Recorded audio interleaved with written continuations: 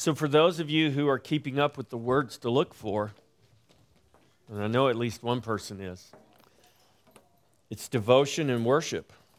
Devotion and worship. Those are your words. Those are the words for the day, devotion and worship. Because we're going to talk about the devotion of worship.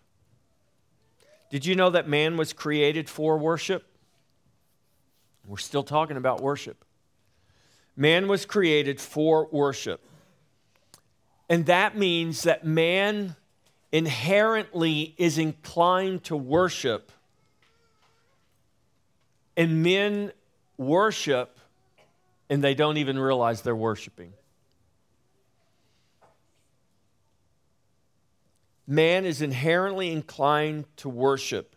He may not be conscious of that, but instinctively, man is a worshiper.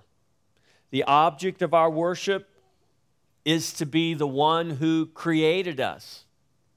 The object of our worship is the Creator of all things. And to worship anything or anyone other than God is what the Bible calls idolatry. It's sin.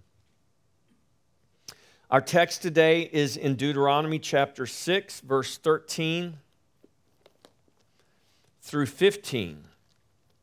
And I just quoted that because that's exactly what Jesus is quoting when he responds to Satan, who offers him the kingdoms of this world and all of their glory.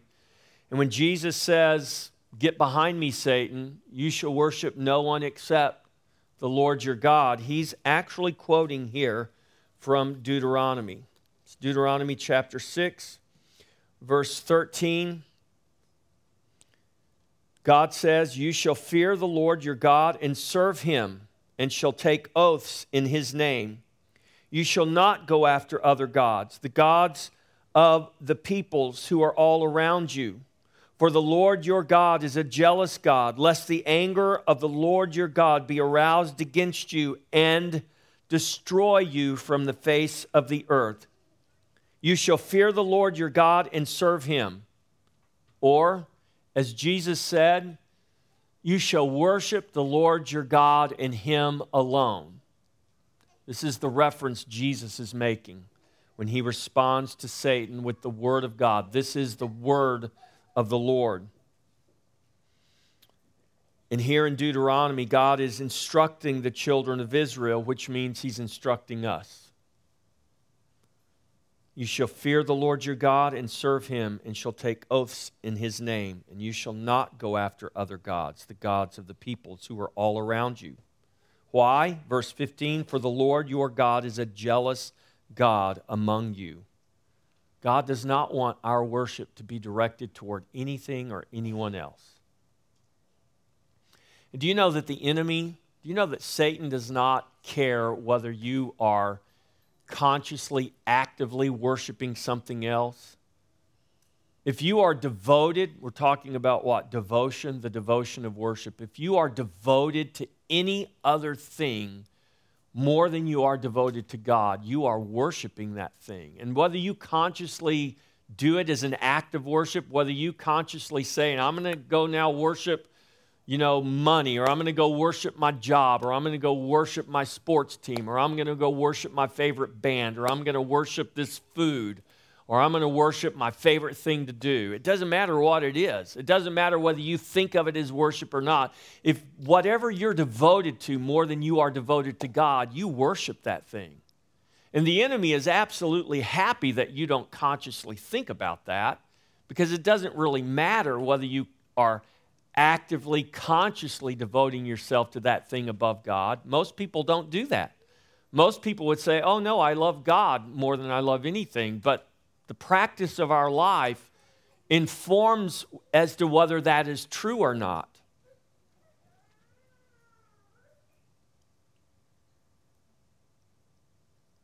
Devotion is defined as religious fervor or piety or duty toward. Religious fervor. In our culture today, we don't like the word religion. We think it's a bad word.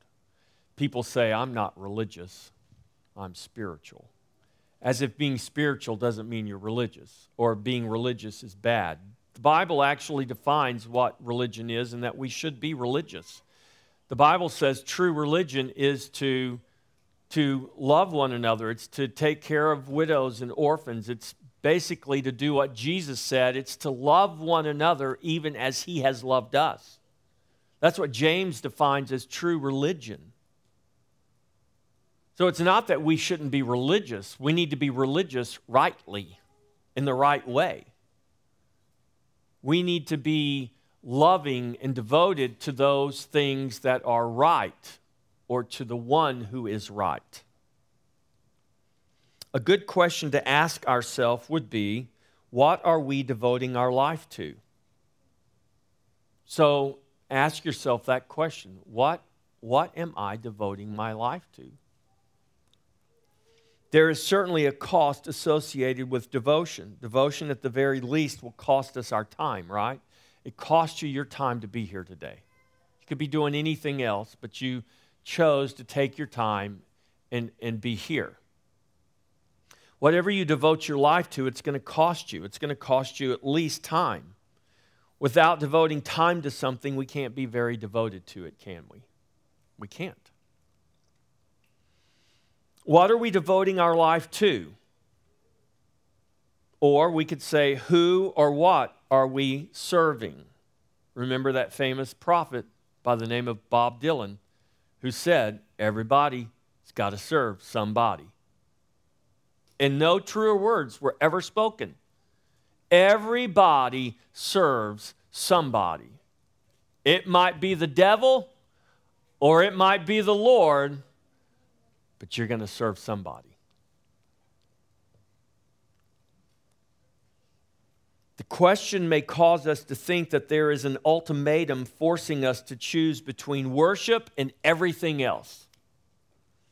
And that's not how we should consider this question. I don't remember exactly when it was, but a few days ago, Spencer sent me this text message with it was a message of encouragement, and I don't know where he got it. Maybe it was his thought. I don't know, but it puts this question of what are we devoting our life to? It puts this question of devotion in its proper context, and I'm going to quote to you exactly what Spencer sent to me. Now, if my body is a living sacrifice, and by the way it is, this is what Romans 12, 1 and 2 tells us. Now, brothers, present your bodies a living sacrifice, holy and acceptable to God. Notice the word I want you to notice there is living, not dead. Most sacrifices that were ever offered up in the Old Testament, they were dead sacrifices. But they represented what? They represented living sacrifices. Living people offered animals that became dead. It was a sacrifice offered to God. But the point of that sacrifice, the point of offering that animal that would become dead on that altar, was that we are living sacrifices offering our lives to God. And this is what Paul writes. This is what Spencer wrote to me. Now, if my body is a living sacrifice, this means that everything it rests upon is an altar. The car I drive is an altar. Think about it. The bed I sleep on, or the bed I sleep in, is an altar. And the desk where I work is an altar. Everything is offered to God. Everything ascends to Him as a sweet-smelling savor. Faith is the fire of the altar, and it consumes the whole burnt offering, the ascension offering. That's what a burnt offering is. What ascends to the Lord is the sweet savor of our good works, so as to walk in a manner worthy of the Lord, fully pleasing to Him, bearing fruit in every good work and increasing in the knowledge of God. Colossians 1:10. Bearing fruit in every good work is fully pleasing to Him. That works, the works that ascend before Him, are the works that He prepared beforehand for us to do. He gives us the works that are intended to return to Him. For we are His workmanship, created in Christ Jesus unto good works, which God hath before ordained that we should walk in them. That's from Ephesians 2:10. We are his workmanship, created in Christ Jesus for good works, which he prepared beforehand. But this thought, now if my body is a living sacrifice, that means everything it rests upon is an altar. The car you drove this morning to church was the altar you, the living sacrifice, was resting upon for you to come to this place and offer up your living worship to God. The bed you slept on last night was the altar you, living sacrifice, was laid upon. And even in your rest and your sleep that you are not conscious of, you were worshiping your God. You are offered up to God as that living sacrifice. The desk you work at is the altar. You are the living sacrifice being offered up through that altar. It makes us begin to understand worship a little bit differently than we might commonly think about it. We could put it another way. The Apostle Paul writes this in 1 Corinthians 10:31. He says, therefore, whether you eat or drink or whatever you do, do all to the glory of God. This is what living sacrifices do. What are you devoting your life to? Hopefully God, right?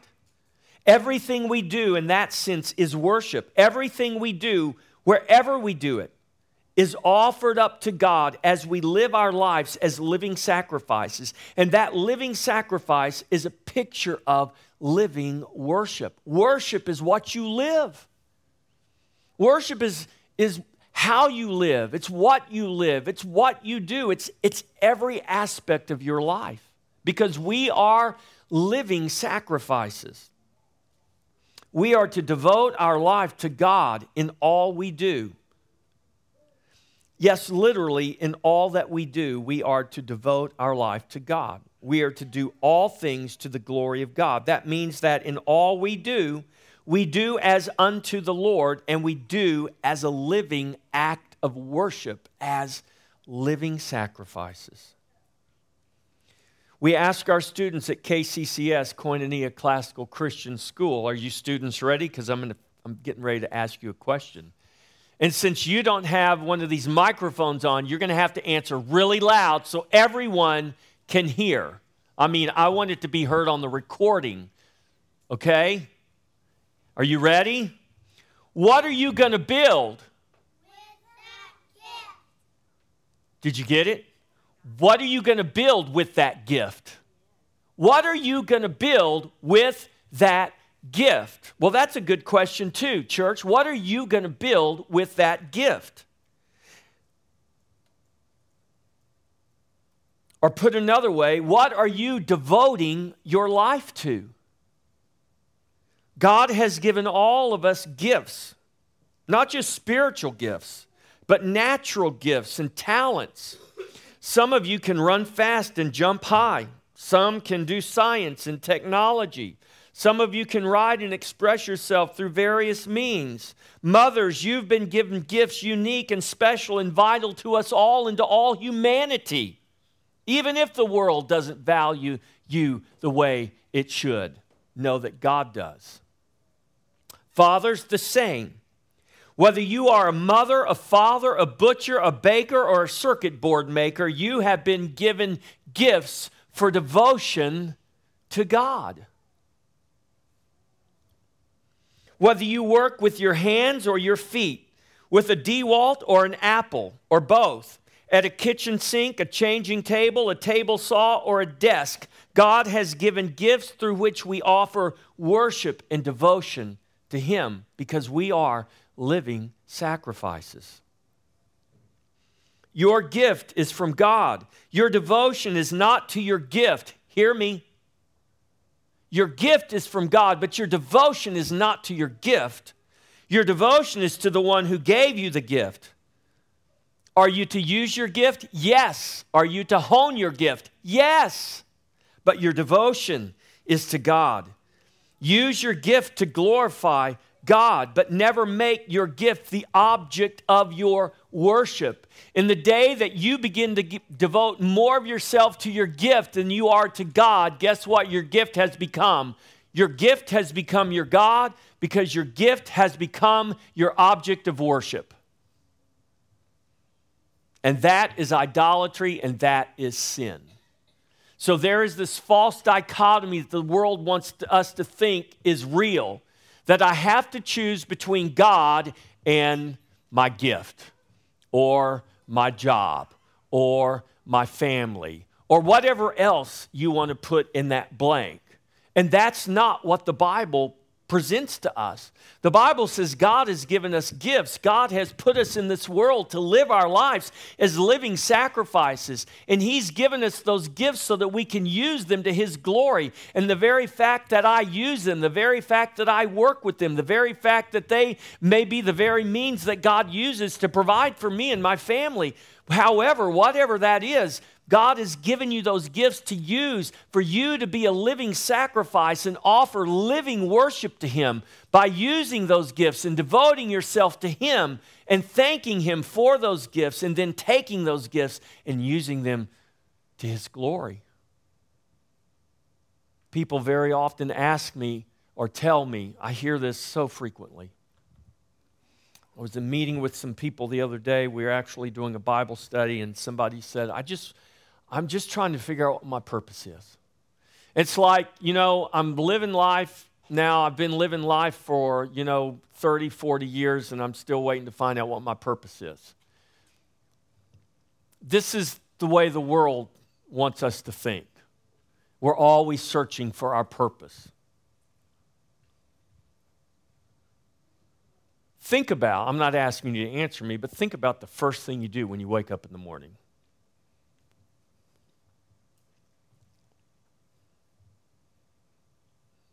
You found your purpose when you opened your eyes. You found your purpose when you swung your body off that flat position on the bed and put your feet on the ground. You know what your purpose was? Get your feet on the ground. And your next purpose is stand up. Then maybe it's go in the bathroom and brush your teeth, take a shower, put your clothes on. You see what I'm saying? Purpose is this mystical thing that's out there that we're all searching for when God says just do what's right before you. Your purpose right now might be I need to go brush my teeth. Your purpose right now might be, you know what, I need to go eat lunch. Your purpose right now might be, you know what, I need to go pray. I need to go read my Bible. I need to study. Your purpose might be, I need to make sure I'm on time for work today. Do you see what I'm saying, church? Purpose isn't some magical thing out there we're all searching for. Purpose is before us every moment of every day. And most often, the way we find our purpose is just by doing what's before us every day to do, the things that we take for granted, the things that are habits, the things that we don't even think about doing. Do you know that I can't tell you how many times I've left this church and drove away only to come back because I couldn't remember whether I locked the door or not. You know why I don't remember whether I locked the door or not? Because locking the door has become such a habit to me. Walking out those doors, locking them, getting into my car and driving away has become so common to me that I do it without even thinking. I have to stop literally in the middle of the road. Did I lock the door at the church? I can't remember. I'm sure I did, but well, what if I didn't and somebody went in and stole these beautiful instruments? So I come back. I have not yet come back once and found the door unlocked. That door. There have been other doors left unlocked with workers here, but not that door. Because it's so commonplace, I don't have to think about it. Purpose is not some magical thing. Purpose is just living your life every day, every moment of every day, one step at a time. Doing the most mundane and commonplace things in your life that you can't even remember whether you've done them or not. That's also our worship.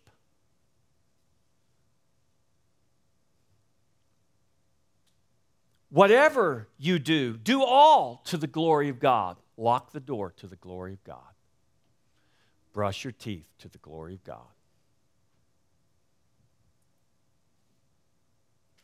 Whatever it is, do it to the glory of God. This is what it means to devote your life to God in all that you do. And our worship is devotion reserved only for God, the giver of our gifts. To do otherwise is a sin so grave that God says it will result in our destruction. Worship is our response to God that transcends context. So people say, well, I'll worship God in the right context. Or we could say it like this, this is not the place to worship God. Really? There's certain places you worship God and there's other places you don't worship God. So you're telling me there's some place, there's some context in which God is not worthy of our worship? Well, of course, that's not what I'm saying. I'm just saying, this isn't where we worship God. Tell me where we do not worship God. There isn't a place that exists that God is not to be worshiped.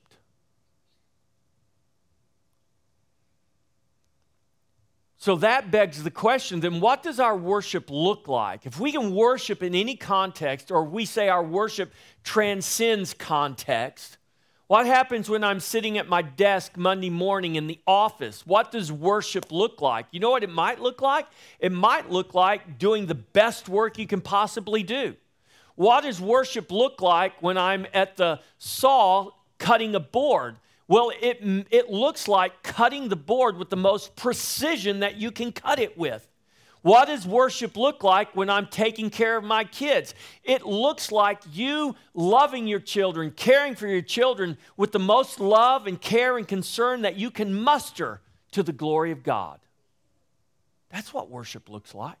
What does worship look like in this context? Because this is certainly a context of worship. It looks like you coming here and singing as loudly as you can, as passionately as you can. It's you offering yourself to God, whether it's through your singing or through your praying. When we say the creed, do you know why we say the creed? Because we want the body of Christ in unison to declare the truth to the heavenlies. That's worship. And we say the creed loudly and passionately, and we are not just declaring some dead creedal statement that was written, what? Probably about 1,400 years ago, or maybe longer. We're declaring truth to the heavenlies. Heaven hears when we declare who Jesus Christ is. Heaven hears when Christians declare what they believe. It may not mean anything to you, but it should, because it means something to heaven. Because heaven is listening. And when we say that creed, we are declaring to the enemy, we are reminding him that he is defeated. We are reminding him that we do not belong to him, but we belong to Jesus. We are reminding him that try as he might, he cannot have us because Jesus has already taken possession of us and bought us and purchased us with his blood. And we are declaring to the heavenlies, to every fallen angel, to every demon, to every glorious being that is worshiping around the throne now, we are declaring to heaven that we are the people of God. We are the redeemed, and we will say so. And heaven hears, and heaven pays attention. And if heaven hears and heaven pays attention, we certainly should. And we should never believe that our declarations of a creed or our declarations of a prayer is somehow just some dead religious exercise, because it is not. It is the declaration of truth and life. It is warfare in heavenly places, declaring to our enemies that they have already been defeated by Jesus.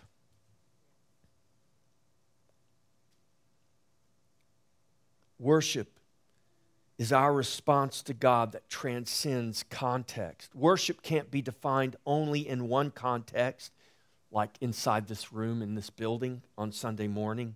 Worship must transcend and transpire in every context of our life at all times. Our response to God is either in spirit and truth or it is not.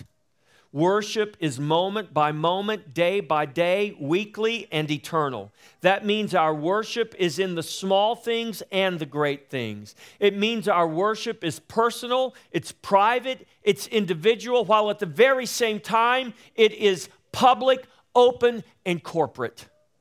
When we go to the picture of worship in heaven and we see multitudes worshiping the Lamb, there is no way for us to hear and now comprehend what that is like. There is no way for us to know or for us to capture the glory and the splendor and the unspeakable joy that will be ours as we worship before the throne. In that context, one day. But guess what? We worship before the throne right now, right here on earth. This is why Jesus taught us to pray, your will be done on earth, even as it is in heaven. Now, in the midst of this world, with all of the trial and tribulation and cares, it can seem more than far away and unimaginable worshiping around that throne one day, if not completely unattainable. And some would say that it's too good to be true, but it's not. It's just true. It is too good. Better, more good than we can imagine, but it's true. And that picture may seem unattainable for some. It may be completely unappealing to others. Standing before a throne in the midst of a huge crowd, worshiping. Yet worshipers of all types do it all the time. You know what we call it? We call it entertainment. Now think about this. In a couple of months, probably less than a couple of months, massive crowds of people are going to travel to Austin, Texas for what's called South by Southwest. Think about this. People will navigate annoying and time-consuming traffic jams, pressing crowds of people, long lines, short shows, high cost, and all other manner of inconveniences. And they will sacrifice sleep, and they will take time and make the effort. And they will do this to see their favorite band or that hot new act that everyone's blogging about. They will do it because it's hip, it's cool, it's fun, it's exciting to them. It's worth the cost. They do it because they are devoted. If to nothing or no one else, they are devoted to themselves and their own pleasure and entertainment. Obviously, people are not going to concerts or other entertainment venues to worship. But if that's not a picture of worship, I don't know what is. Think about it. My point is that people will endure much and pay the cost for the things that are appealing to them and the things which they are devoted. For the follower of Jesus Christ, there should be nothing more appealing, nothing more to devote ourselves to than our worship of Him.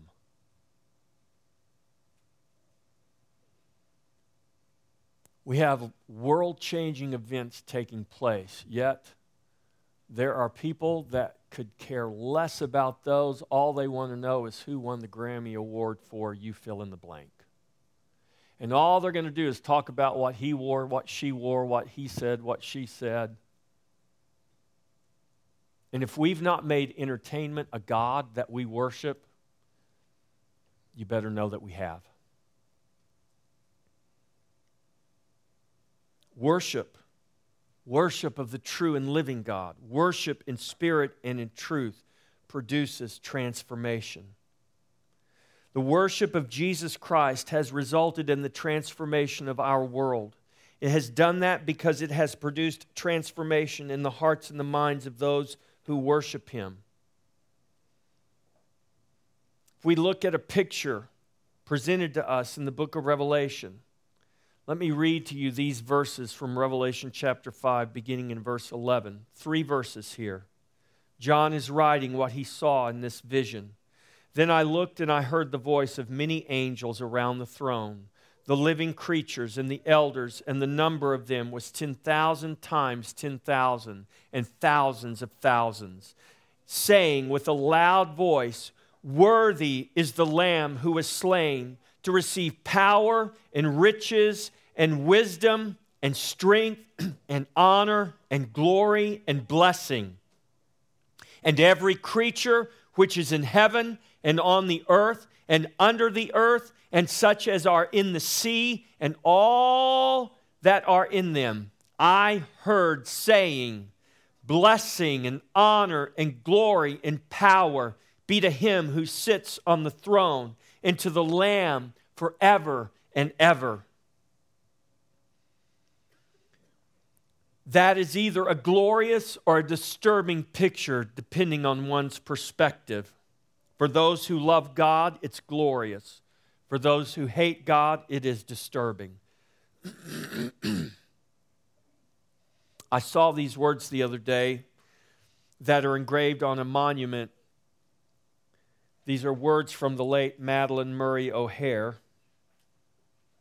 Her claim to fame, in case you don't know, she was the person primarily responsible for getting prayer removed from the public school system. She was a devoted atheist. She is not anymore, I promise you. And here's what she said. An atheist believes that a hospital should be built instead of a church. An atheist believes that deed must be done instead of prayer said. An atheist strives for involvement in life and not escape into death. He wants disease conquered, poverty vanished, and war eliminated. Miss O'Hare says that's what an atheist wants. Now, if you read between the lines, she's saying that's what an atheist wants in contrast to what Christians want. Now, obviously, the late Miss O'Hare failed to disclose, for she certainly knew this was true, that it was the church that established hospitals to stay and treat the sick while most others in the world were fleeing sickness. In fact, most atheists and too many professing Christians fail to acknowledge or realize that the church, through the means of the gospel of Christ, has done those very things she claims that atheism aspires to do. The worship of the Lord Jesus Christ has literally changed and transformed our world throughout history. And all you have to do is read history to know this. I've said this before. I'm going to remind you again. Do you know why we have electricity here today? Because of the gospel. Yeah, Thomas Edison was the person who invented light bulbs, but do you know why Thomas Edison was able to do that? Because of the gospel of Jesus Christ. Every creature comfort you have, every convenience you have, everything you take for granted in your liberties and in your conveniences you have because of the gospel of Jesus Christ, period. Period. The gospel has literally changed the world. The world change and transformation through the gospel is so pervasive, so embedded into the very systems and structures of our culture that we take them for granted. Many completely miss the fact that they exist because of the worship of the Lamb of God and because of His gospel. These things we take for granted. The worship of the true and living God has added far more to our lives than we can ever imagine. It has added more than it could ever cost us, even though it cost us our life. When God bids us to come worship, He bids us to come and die. Do you realize that? The only way we can accurately understand this is from the perspective of the kingdom. The kingdom thinking is not the same as worldly thinking. Let me give you some examples given to us by Jesus. Matthew 13:44, Jesus says, again, the kingdom of heaven is like treasure hidden in a field, which a man found and hid. And for joy over it, he goes and he sells all that he has in order to buy the field. Or the very next verses, again, The kingdom of heaven is like a merchant seeking beautiful pearls, who, when he had found one pearl of great price, went and sold all that he had and bought it. Do you recognize, do you know the value of your faith, your salvation, and the very ability that you have to worship God? Or as Paul the Apostle writes in Philippians 3:7, "But what things were gained to me, these I have counted loss for Christ. Yet indeed I also count all things lost for the excellence of the knowledge of Christ Jesus my Lord, for whom I have suffered the loss of all things and count them as rubbish." That's a very polite term for what he actually says there. "That I may gain Christ." In other words, whatever was of such value to me before, when I found Jesus, or when Jesus found me is actually more accurate, I realized that all that I had before that I put so much value in was a big pile of dung. And I happily lose it all that I may gain Christ. Galatians 2:20, the apostle writes, "I have been crucified with Christ. Nevertheless I live, yet not I, but Christ lives in me.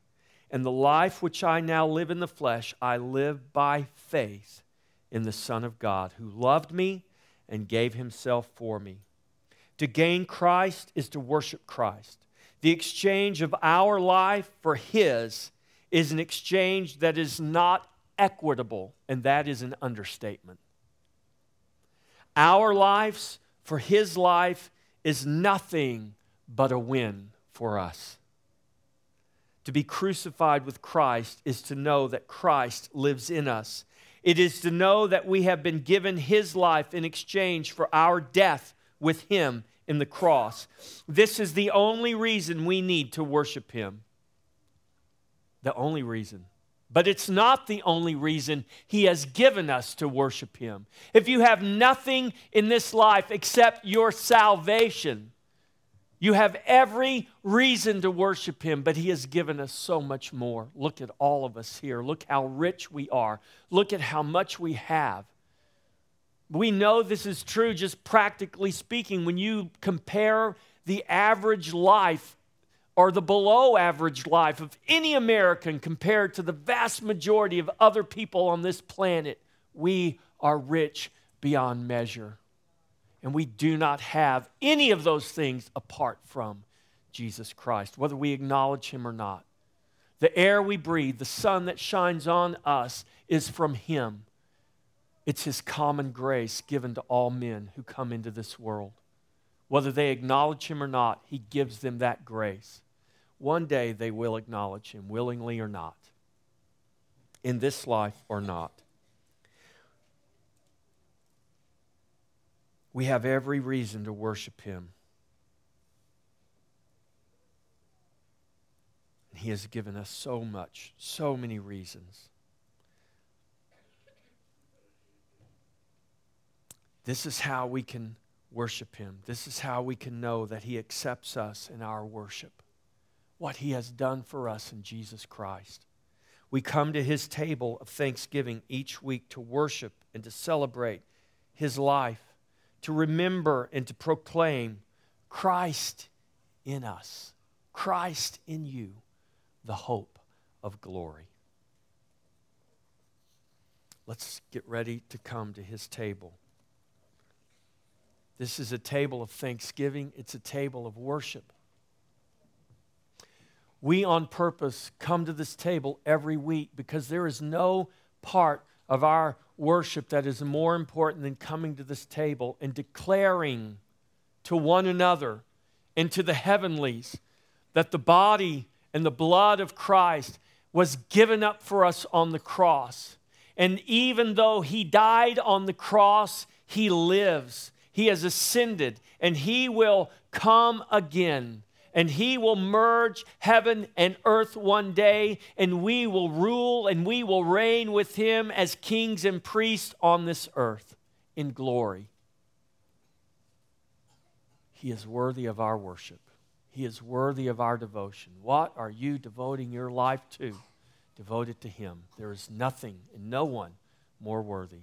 If you are a member of the body of Christ, I don't care what church you call yourself a member of, what local congregation you worship at on a regular basis, if you are part of His body, if you're trusting in Jesus, you come to this table now.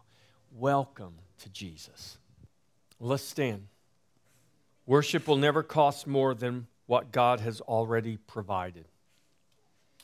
That is true even when we can see only what it may cost us. In fact, even when worship does cost us, the bottom line is never negative. It is ever only positive. Worship is ever only profitable for those who worship God in spirit and truth. Worship pays dividends for us that are far greater than anything we may think it may cost us. Worship always requires a sacrifice, but we are called living sacrifices. There is nothing we offer to God that has not already been provided for us in His Son, even our very life. Do not forsake worship for the things of this world. Devote yourself to Him in all you are and in all you do. Worship Him in everything and in every context. He alone is worthy. Let your worship be seen and heard and known to all. And remember, your worship in spirit and truth is changing you, and it is changing the world. Amen.